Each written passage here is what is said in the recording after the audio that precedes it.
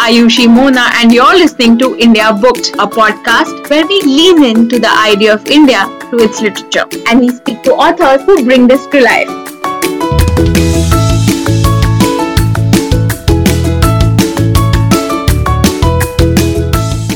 Hello everyone, I am Ayushi Mona, your host on India Booked, a podcast where we look at India through the voice and eyes of its literature.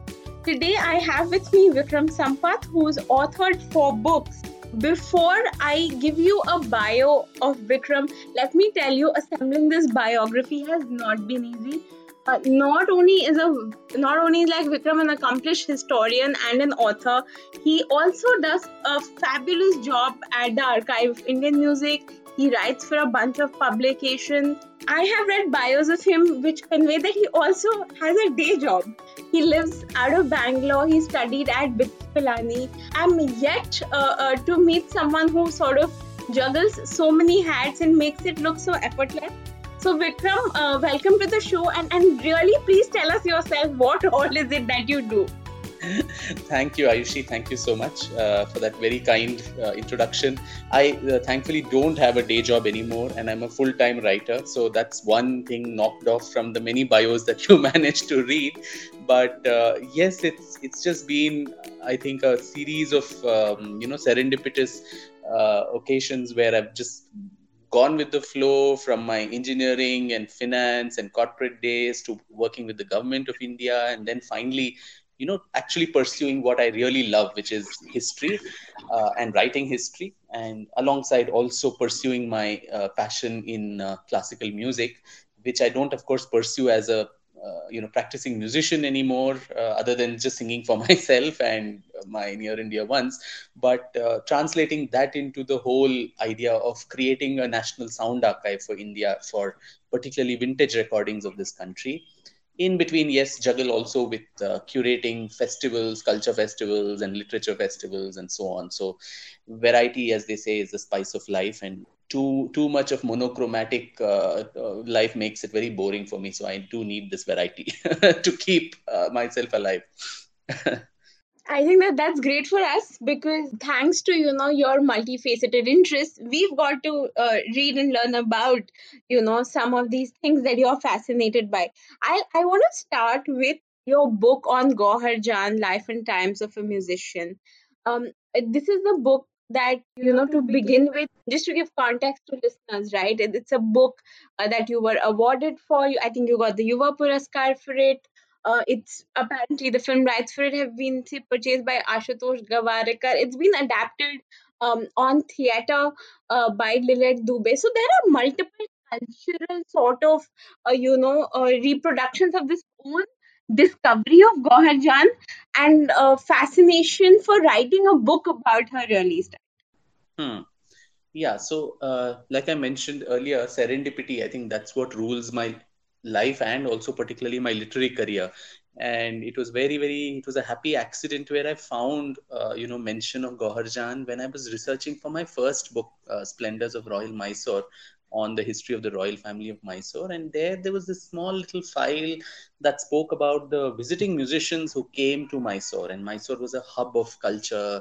The Maharaja was so cosmopolitan that not only Carnatic musicians, but Hindustani and Western musicians were also invited to the court. They were encouraged to collaborate with each other and come up with joint pieces and so on and so forth. So in that whole milieu of melting pot that Mysore had become of culture, there was this little mention of this lady from distant Calcutta who had come here, and the file said she was the first gramophone celebrity of India. Somebody who had a very fantastic lineage of an Armenian, Christian, Anglo-Indian sort of parentage, and later converts to Islam and becomes a Tawaif. So they were probably just about a couple of lines, of her life story. And the files that were there, the letters, they were pleading, while on the one hand, the bio data said, very glowingly that she was the first gramophone celebrity of India and highly respected and celebrated in her time. the letters that she wrote to the Maharaja's government seemed to convey a completely different picture, that of a aging diva in the last phases of her life, who was literally pleading the king, the Maharaja and his government that, please don't cut my income tax, increase my salary. And very in the typical official babudam, there was like rejected, put across these these requests that she made, and then suddenly she died. I mean, 2 years Hmm. is all she spent in Mysore from 1928 to 1930. And there was not even any mention of the cause of death. And even after her death, there were lots of papers in the files which showed how she owed so much money to some baker and confectioner and some medicine shop and all of that. And all of these people were getting to the Maharaja's government asking for repayment of arrears. So I thought, I don't know, it was just an instinctive and an impulsive, thing for me. And that's what usually works with me. Anything I take upon an impulse always works.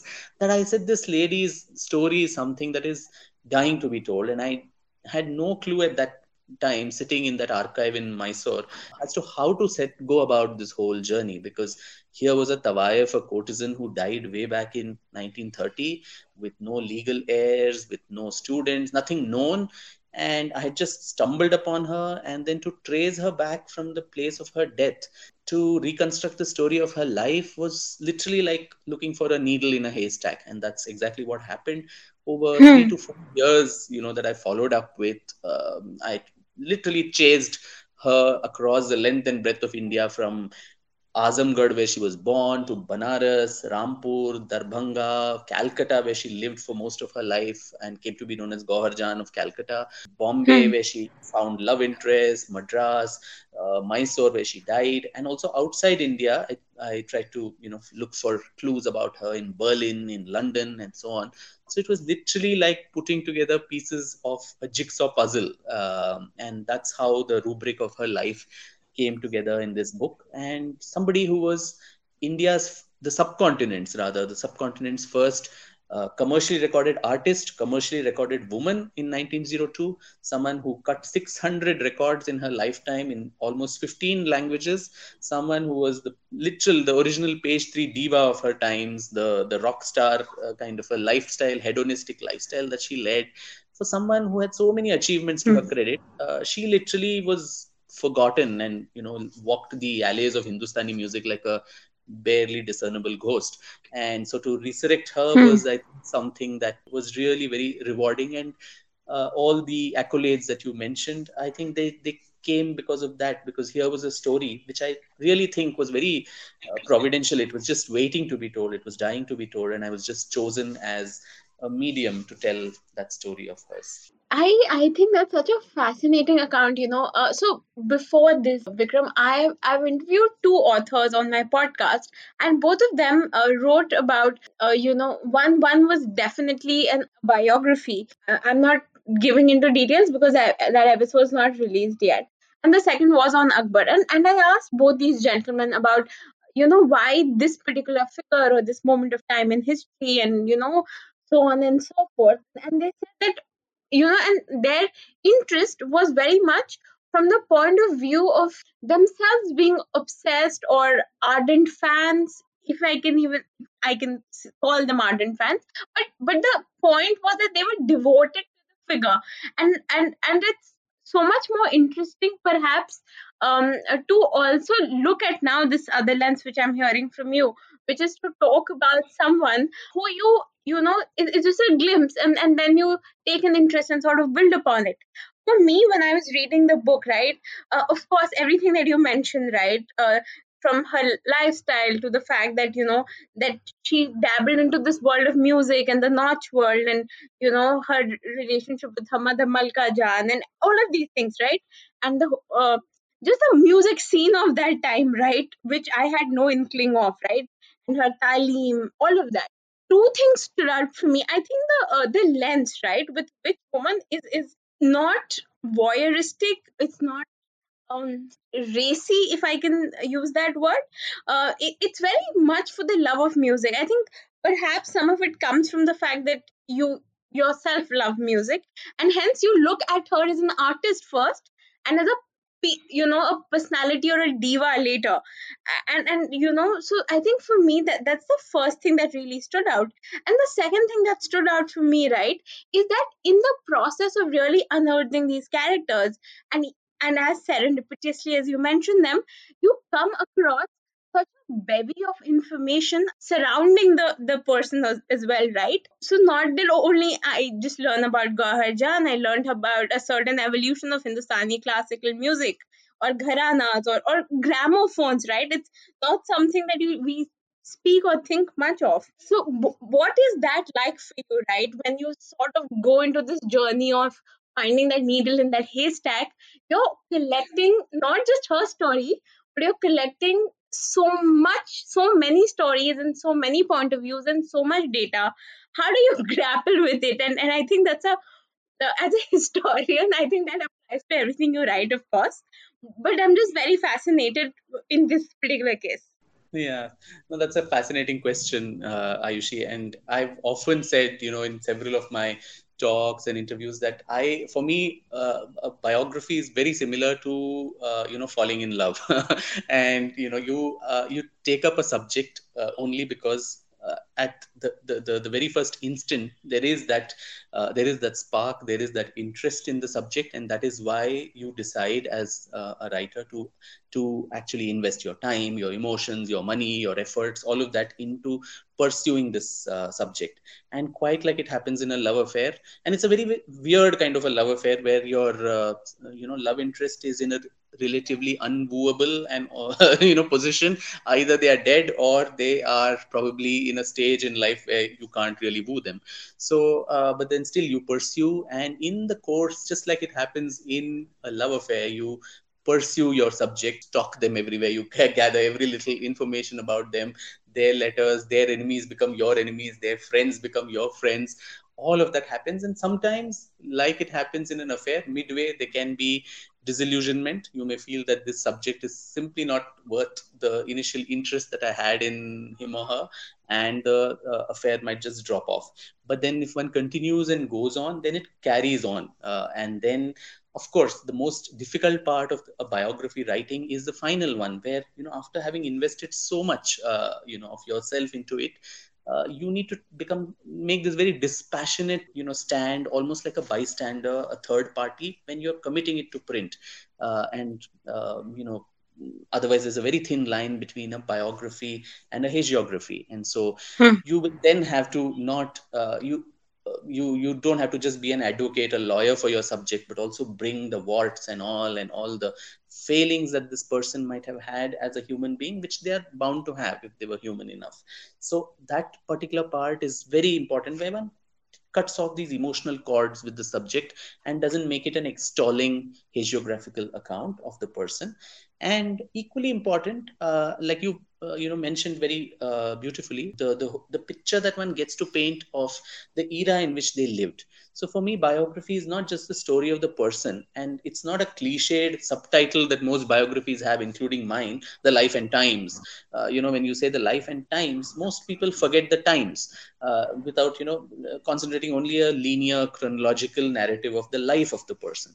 So the times are equally important, where it's the period in which they lived which contributed to their life. It affected their life. They were the product of the circumstances in which they lived. So all of that also gets painted in the process.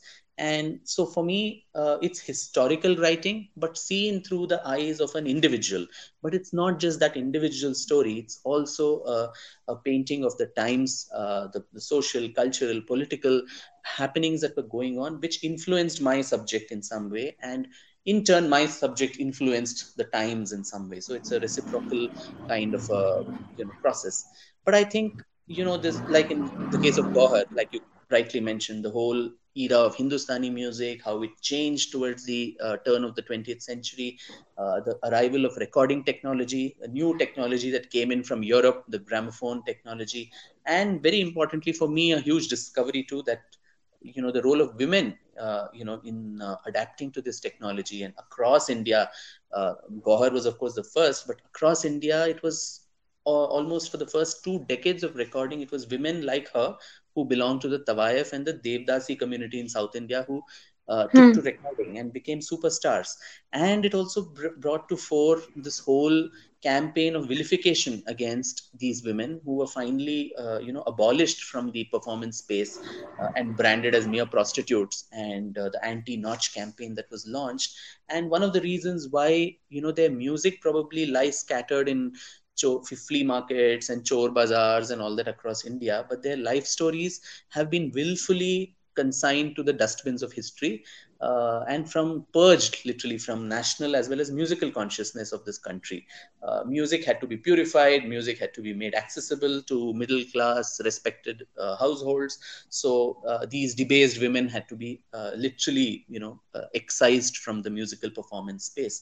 So all of this also comes together in a story such as this, which I think is very important. And we cannot understand Gohar's life, its turbulence, its turmoil, its highs, the joys, all of that, unless one looks at the context in such as this in which she lived, and circumventing these challenges still went on and became what she became, achieved what she achieved.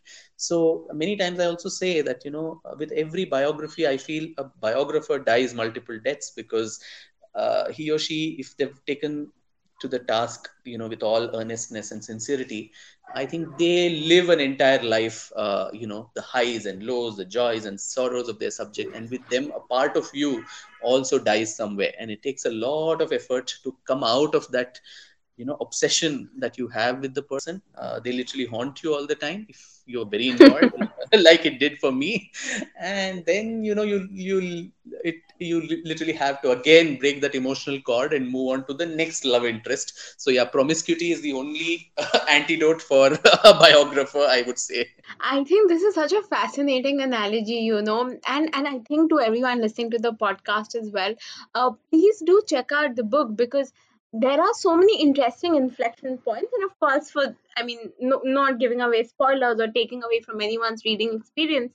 How does a Christian woman end up with a Muslim name? How does she, after living this very die in a poor and absolute shambles, right? So that's something that I think I want to just reiterate to people listening to the podcast. But Vikram, to this this analogy, right, of a biographer sort of, and I think towards the end, right, you mentioned there's this whole aspect of moving on and dealing. And much like, I think, like a relationship or a love affair, once it's sort of done and dusted with, you always wonder what it really was like. And then you have to deal with how you see the person now, speaking objectively, versus how you dealt with them when you were treating them as this one obsessive point around which your life evolved. So kudos, you've done it multiple times. Yeah, as I said, promiscuity is the only antidote to the obsessions of a biographer. We are Yeah. voyeuristic, Ayushi. I think that's without that sense of voyeurism to get into the skin of your character, I don't think you could do justice to particularly the research. Yeah, and of course, I think it's so important, right? It's a matter of urgency, I would almost say, to reach out to these maligned and forgotten and misunderstood characters, because unfortunately, I think we live in this world where we have three films like releasing on Bhagat Singh on the same day, right? And then there are these millions of stories which are absolutely fascinating, but unfortunately they're either like extremely geographically polarized. So for instance, if there is somebody like a Krishna Dev Raya, right, great king, but you won't hear about him as much as, say, Mughal. So you won't be taught that, right, in your CBSE book. Or I mean, I for one, and I think, just sort of jumping into your book on Savarkar, and again, it also has a very interesting subtitle, Echoes of the Past, much like Life and Time, right? I Savarkar, and I'm sure most people do not, till very recently. I was not taught about Savarkar in any of my books. And it wasn't something that I grew up reading about. To me, largely in terms of education, right? And for most of us, we study history in school, and then neither in say bazaar history of what we read, right, nor in our formal education, and nor in our cinema or in our stories, or what we see on screen, did we really hear of Savarkar till, of course, and I think you've spoken multiple times about how Mani Shankar Iyer led you to this moment of serendipity, to discover Savarkar, another one of history's enigma, and now a polarized enigma, right?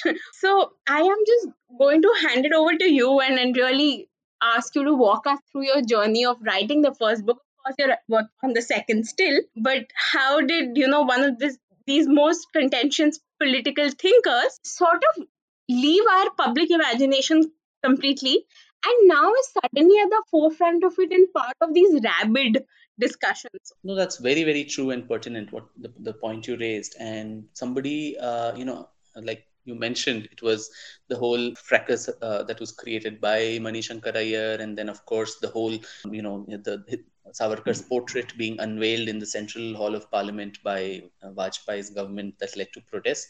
That led me also to actually get deeper into who this man really was. I have half a Maharashtrian lineage, and so from my mother's side, I did know that there was somebody like this. But honestly, like you mentioned, even I had not read about him in my CBSE history textbooks, nor was he ever a point of discussion or consideration till then.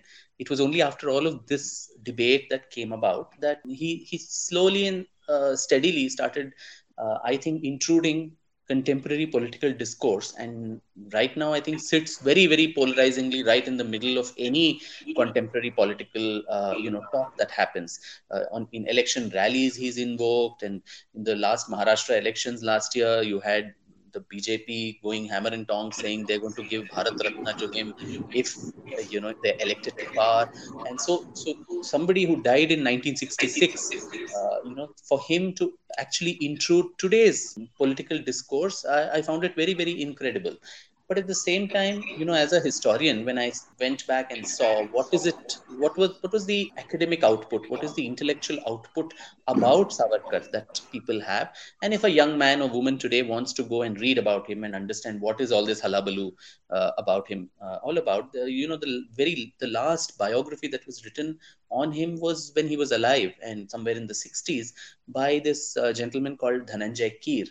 And since then, till now, till 2019, when my book came out, I'm quite amazed that there's been a singular lack of academic interest in the man who causes so much of polarization, who causes so much of extreme reactions on all sides, his lovers and haters.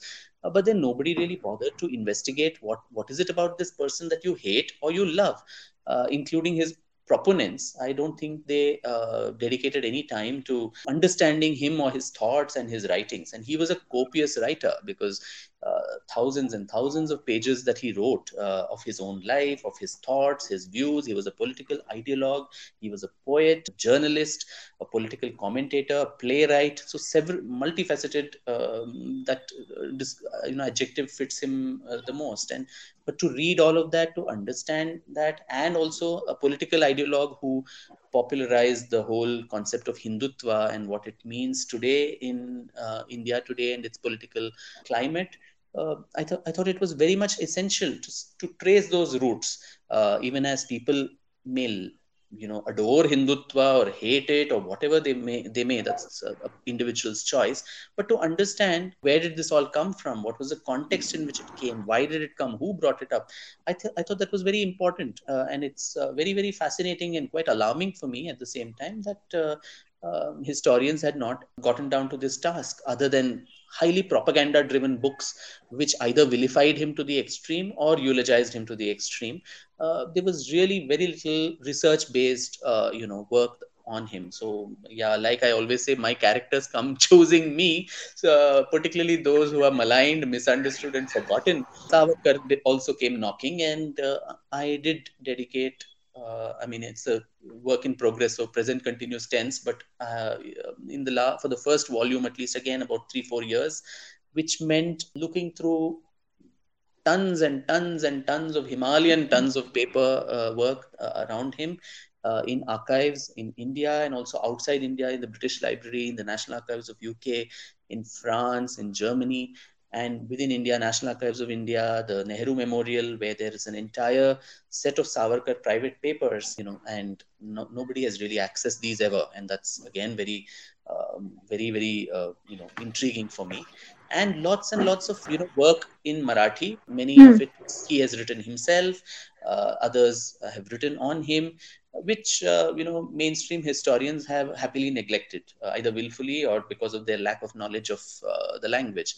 And since I do understand Marathi, so it was an added advantage, and with help from friends who translated and so on. So, and alongside, interviews with people, his family, his opponents, everybody. So it was literally again bringing together a very holistic picture of this man, his contribution to the whole idea of liberation of India, and his failings, his achievements, all of that. And in fact, unlike Gohar Jan, where I was looking for the proverbial needle in the haystack, here there was a problem of plenty.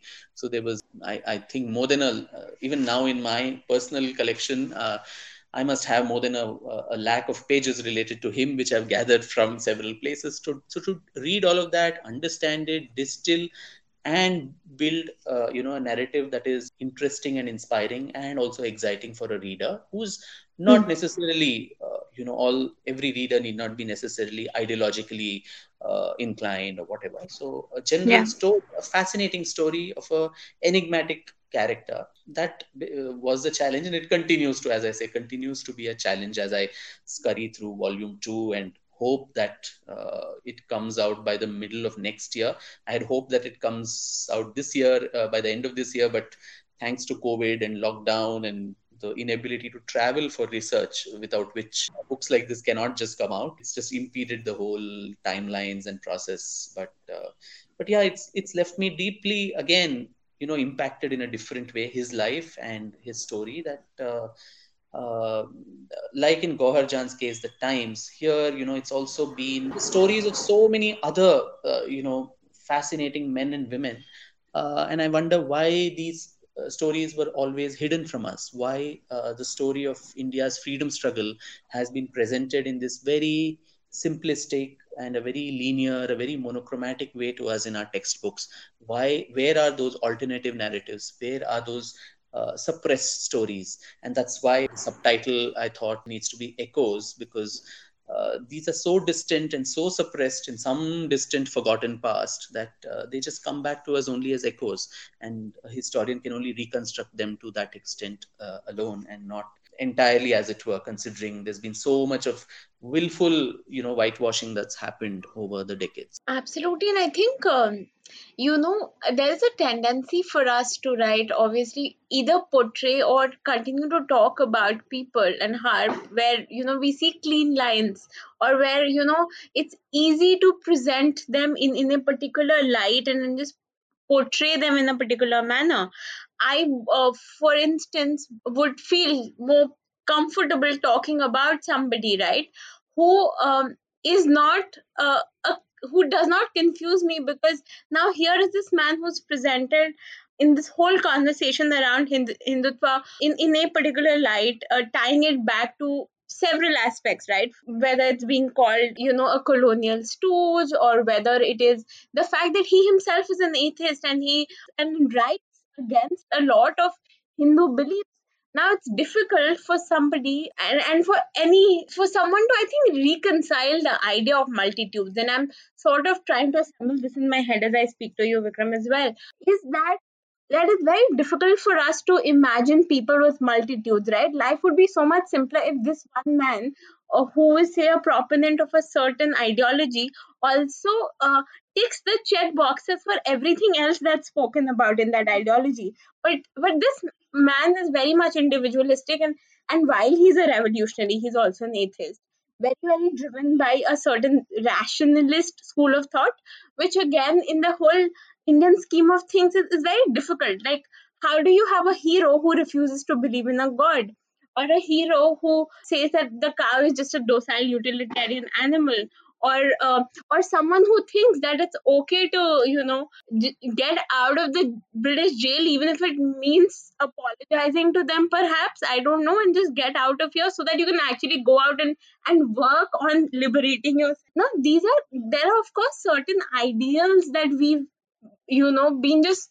it's always thrust upon us that, oh, things have to be in a particular light, and when some character has multitudes, right, and has so many nuances, it's so much more difficult to understand them. And then obviously people pick parts of their personality or what they said publicly, or wrote publicly, and then in retrospect just fit it into the narrative that they are trying to proclaim. Very little to do with the man himself. And I think, of course, and I think this has been widely spoken, but for me as well, I found the book very rational and not really. And again, right, if you have a lakh pages, and you're actually visiting and meeting people and reading, then it's fair for you to portray these things. It's surprising when people who know next to nothing about the man and know passing mentions of him through history decide to sort of become custodians of how that man is portrayed, right? And that is, I think, where the problem begins. Forgotten characters and remembered characters in history, the next set of people to sort of know about them are people who know them from people who don't really have an authoritarian understanding of that character in the first place. I don't know if I have like sort of blabbered a bit, but I think essentially, I think what I'm just trying to say is that as readers, perhaps, and as audiences in general, we should question a lot more and question how, even if somebody has 20 million followers on Twitter, does not make them the arbitrary authority on specially historical figures, because history is anyway so fluid. Correct. No, it's so beautifully put. It was not a blabber at all. I think you hit the nail on the head. And this is Ayushi, this is a diurnal trouble I face, and I've just given up these days, because as late as probably yesterday on Twitter, there was some fight that was going on about the same thing. And you get bored to death, because I've written an entire book of 600, 700 pages of explaining everything. And then someone says, oh, but he wrote mercy petitions, and then pulls up one line from that and says, oh, but he said, I'm your most obedient servant or something. So see, he was actually cozying up to the British, not realizing that that's probably the way the language of the times was written to a colonial master. Even Gandhi's letters would have similar kind of address or letter endings, and that doesn't mean that Gandhi was the British stooge or whatever. So these type of like you mentioned, nuances, which is what is very important when one studies the past. The past by its very nature is not present now, and so whatever of it reveals itself, one just gets to reconstruct it. And so to get so absolutist about it is a problem. And in today's time of polarities and lack of nuance, where we are back to that Bushism of if you're not with us, you're against us, people also want very clear binaries of yes or no, yes or no. This the way the television news these days comes, within a few seconds that you're given to talk, you have to take a stand. You have to say yes or no. It can't be a maybe.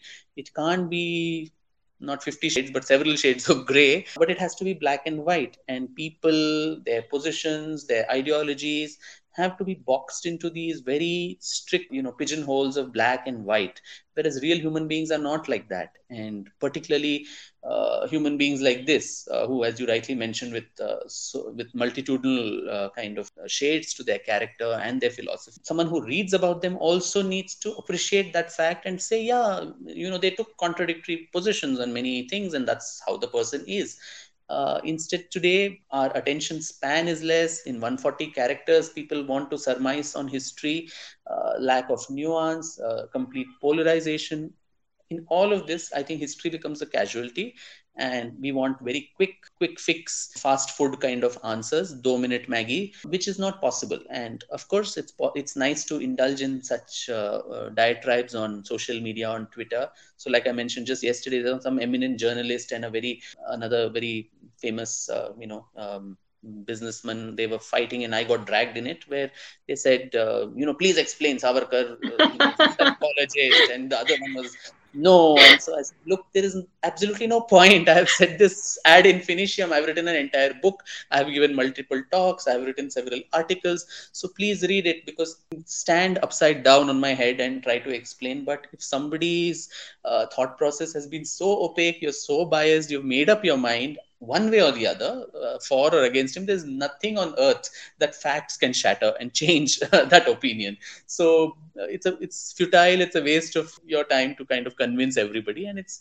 really not necessary to convince anyone. And so I also keep saying each and every time, like, I'm really not here as an advocate of Savarkar and, to whitewash or be an apologist for him, to take on this huge mantle of, undoing the historical wrongs that was done to him or any such thing. I'm just bringing facts and figures and documents out, and it's up to the discerning public, the readers, to make up their mind.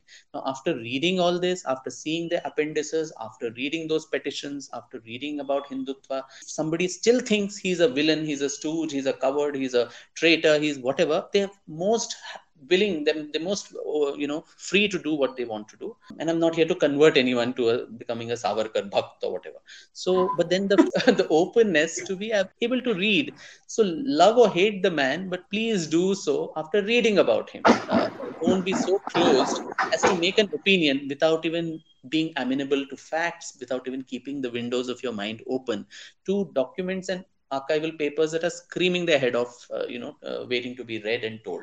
And when someone has distilled it and brought those 1 lakh plus papers into a cogent, readable form, please do me the favor of at least just reading it and then making up your mind. So I had actually never thought of this writer's dilemma of, suddenly by virtue of being, the sort of almost the only authoritative voice accessible in public and popular literature, now you suddenly have to be dragged in every debate because, hey, this guy's written a book, he'll tell us the right answer because I'm too lazy to read it myself. I tell you, I mean, suddenly traveling at switch in the middle, switch on the phone after getting out of the aircraft, and I have these tons of missed calls from this news channel and that news channel. And then I realized, oh my God, has Savarkar again come in the news today? Has someone made any comments? And it would be that, Rahul Gandhi would have said something against him, or Modi would have gone to cellular jail to pay obeisance, or some other thing would have happened. And all these news channels say, oh, Savarkar, so there's one Bakra, you catch him and he will, tell the whole history ad infinitum. And there'll be another somebody who will say the same things, stooge, cover, traitor, and from channel to channel, like a traveling salesman, you really need to go, and same story. Like, you know what, I will just record this whole thing on YouTube or a podcast like this, just play it in my absence, because just don't bother me anymore every time this comes up. Should he be given Bharat Ratna or not? I mean, that's a prerogative of the Prime Minister of India. I'm nobody to arbit. Like you said, I think along with the other problem that writers today face, I always wonder, writers today have become more performers than writers, because the whole cult of literature festivals, to which I am also guilty, having started one in Bangalore myself, has made writing a performance. In that 1 hour that you sit on stage and hold fort, you're supposed to entertain, inspire your audience, and there are parallel sessions. So if you are boring and dull, they'll always slide away to some other parallel session. So to hold their attention, you need to don the hat of a great actor, orator, all of that, which a writer need not be very good at. I mean, writers by nature, at least I am a very introvert, very do not enjoy, standing under the headlights. So it's difficult for us to sit there and pontificate like this. So I wonder, as kids, we've all read so much of R.K. Narayan, particularly, in Indian English writing, but we've seen so little of him. If there's a photograph of R.K. Narayan, I don't know how many of us would recognize who he is. Read all of it, Malgudi Days and Mr. Sampath and all kinds of things that he's written, the fascinating books, but we would not know or identify him as a person. And he was not the one who would jump on stage and talk for hours about how he wrote, what he wrote, etc. But the converse has become true now, where writers have fantastic Instagram accounts. They're all over the place. You know everything about the author's life, personal life, everything, what books are coming up next. But I don't even know how much of that translates to actual reading. How many of these people who flock to a session of an author actually buy the book and actually read it also? I doubt it. So this is a conundrum which I don't know. So, in addition to this trouble that authors face, the problem if you take up contentious political figures is you also get drawn into contemporary political, debates and skirmishes in which someone like me might just not have any interest. I mean, whether it's the BJP or the Congress or the left parties, I wouldn't care any less for any of them. And so to be drawn as spokesperson for one or the other and then defend your protagonist and talk for or against, this just is, it becomes a collateral damage that you face for all the hard work that you put in resurrecting that person's life. I actually have so many things to say about what you just said. I just realized that I did not mention Bangalore Literature Festival in your very, very tiny bio, despite joking that your bio is extensive.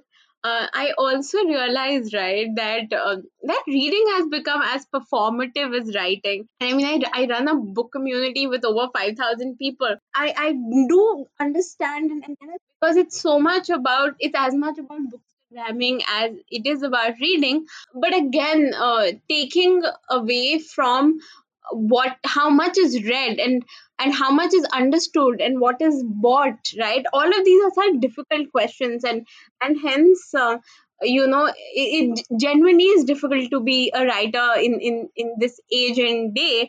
And I do also want to, and since you mentioned R.K. Narayan, right, like say, I mean, in R.K. Narayan and C. Rajagopalachari both had versions of Mahabharata. I've read both. Now, if they were to write that in today's day and age, I mean, say take a C. Rajagopalachari, right, it would become like a very contentious issue of discussion, right? It would get layered with religion versus mythology versus conversations and trolling and all of that, right? I think they were lucky to have just lived in a time when they didn't have to face it. I mean, even an author like Ruskin Bond, right, who's literally the boy poster man for simple reading, simple living in the hills, has a very, very active Insta account. I'm sure that's managed by the publishing house. But it's become so performative, and I find it so funny when I see Ruskin Bond's Instagram account with stickers, emojis, and things like that. I'm like, Mr. Bond, do you know they're doing this to you? I agree. Oh God, yes. But really, Vikram, I don't want to harp too much about your book with Savarkar. I think there are dozens and dozens of YouTube videos and articles. Somebody should really go and read the book themselves, as well as the second part that comes out next year. Because as I think we've discussed it, right? It's real of a very fascinating character from history in general. So I think the last piece, right, is your obvious obsession with music and interest in music. And I think while I started speaking about how, I got introduced to you via the whole aspect that I wanted to discuss Mysore and royal splendors and splendors of royal Mysore. I'm sorry. Between splendors of royal Mysore, right, which you I think wrote very early on and did such an intense research on the rich heritage of Mysore, right, and of course that segued into your book on Gauhar Jan. Want to actually touch upon now that we're almost inching towards the end, on Voice of the Veena, which is your biography of S. Balachandar. And you've also written a lot of articles on, say, M.S. Subbalakshmi, and the Archive of Indian Music has a lot of these great recordings that are publicly accessible as well. Again, where did this interest with S. Balachandar start? Because he also is not, one of those absolutely talented, yes, but also not the most graceful figures, right? Like he's considered eccentric. True. And so, yeah, I think I owe a lot of my, interests and non-existent talent in music to to my parents and my maternal grandmother, who, I was a single child, and for a single child without siblings, the two best friends that they got for me was, one was books, the other was music. And so they noticed quite early in life that, okay, this little boy is able to reproduce all the jingles, etc., on television, the MS Subbulakshmi songs that used to play at home, quite a bit of fidelity. And so my grandmother literally dragged me to music class when I was 5 or 6 years old, and it was I went very reluctantly because it ate into my playing time. But very soon the bug caught me, and I continued, training in Carnatic music for a very long time. A little bit of dalliance with Hindustani music also somewhere in the middle, though I thought Carnatic was where my heart was. And I had the fortune of training under several, gurus. Initially in Bangalore with Vidwan D.V. Nagaraj, and thereafter with eminent gurus like Srimati Bombay Jayashree and also Dr. Jayanti Kumaresh.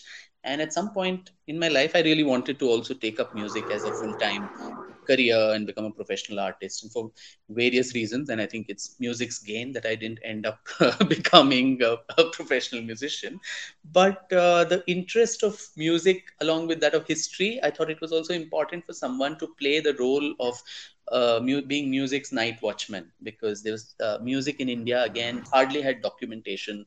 There's hardly, it's all anecdotal, it's word of mouth, a lot of hearsay, and so on and so forth. So these two biographies, Gohar Jan and S. Balachandar, came one with that motivation. Balachandar was further a little more personal because one of my gurus, Jayanti Kumaresh, he was her guru. And so in many of the music classes, she would talk about him and she would show some of his papers and speeches and letters. And here again was a man who had the daring to stand up to the musical establishment, the Carnatic music mafia circle, so to say. Just as all arts, whether it's Bollywood or anything, has a inner mafia which runs the whole establishment. There was, is, and probably will always be a set of power brokers in any establishment who decide what is classical, who decide things. There's not always scruples which are followed on various accounts. And here was a man who was willing to take on the cudgels much on his own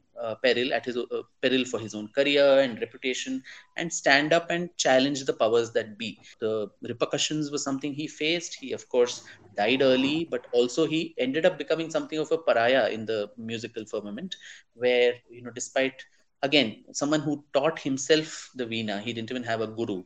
He started and he used to play on a plethora of other instruments, which he taught himself, all of it. International chess player before he even reached the age of 9 or 10, and someone who taught himself the whole art of filmmaking and made some classic films in Tamil, in the 1940s and 50s, when usually it was mythological films that were being made. Here was someone who was making Agatha Christie kind of, detective novels and thrillers. Someone with so many shades to his character was again completely sidelined and thrown under the bus.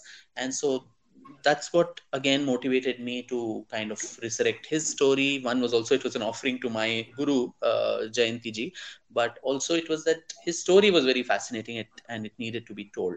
And that's how that came up. And between that and Gohar Jan, and Gohar Jan changed my life completely, because, and it was thanks to her that, I managed to give up that day job and actually take up to writing full time, because it gave me new opportunities. It enabled me to complete my PhD in history from the University of Queensland in Australia, and also to set up this private trust called the Archive of Indian Music. Now, while researching about her, I also wanted to hear her music, and I realized that there were no 78 RPMs there, no machines that played that. And I started searching for those in all these flea markets and shanties and so on, which is where the valuable cultural inheritance of India lies rotting. And during a fellowship to Berlin, I went there, and then I noticed that almost all over Europe, in Vienna, in Paris, in Berlin, in London, there was a national sound archive in each place, and many of them had valuable holdings of Indian recordings, not only of music but also of voices of Indians. And most of them asked, "Doesn't India have a national sound archive?" And we do not have one, and all our records lie unattended in these places.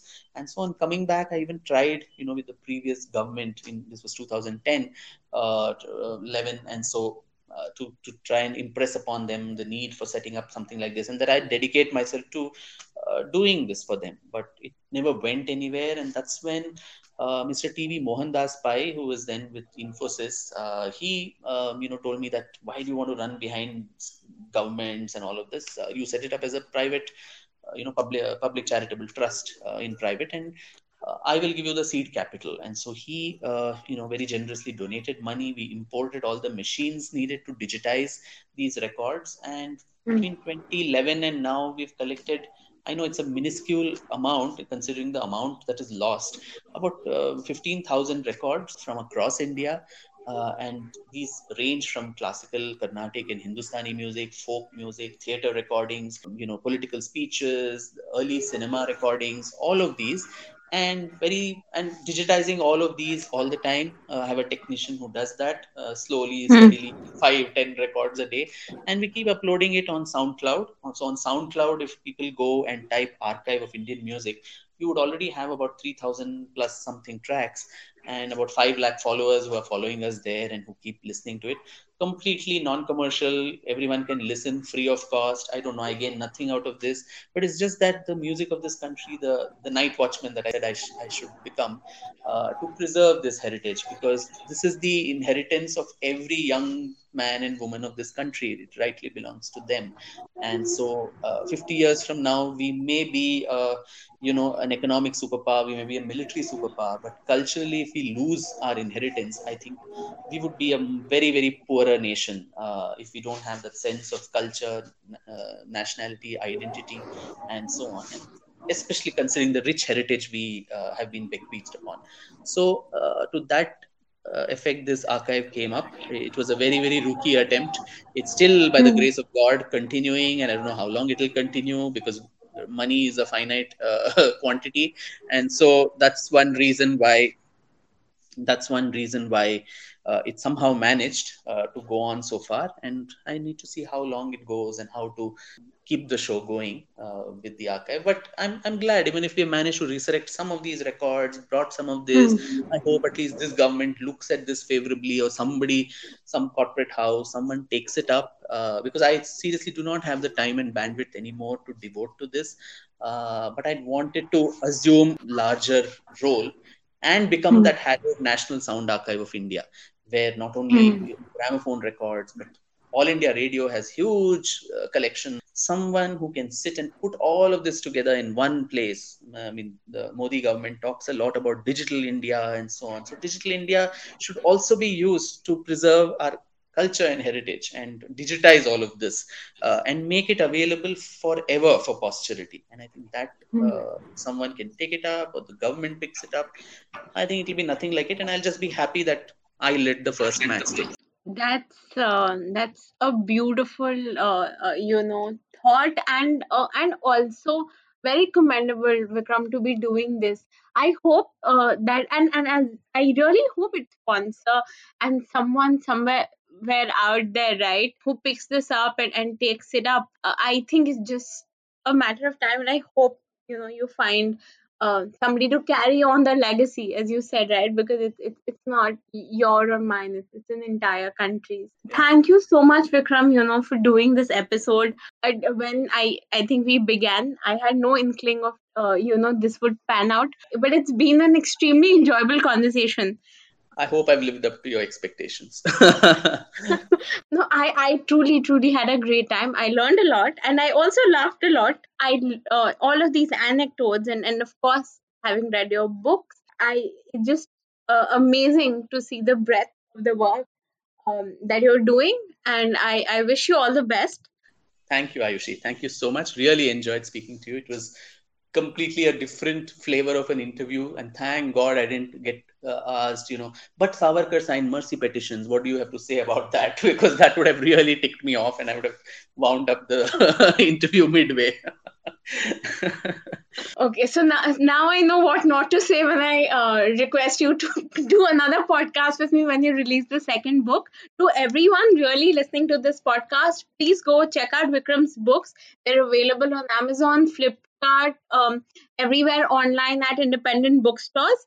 Vikram's also signed a 3-book deal, so we're going to read a lot more from him. So just keep space in your bookshelves or your Kindles or wherever it is that you read. Yeah. Thank you, Ayushi. Thank you so very much.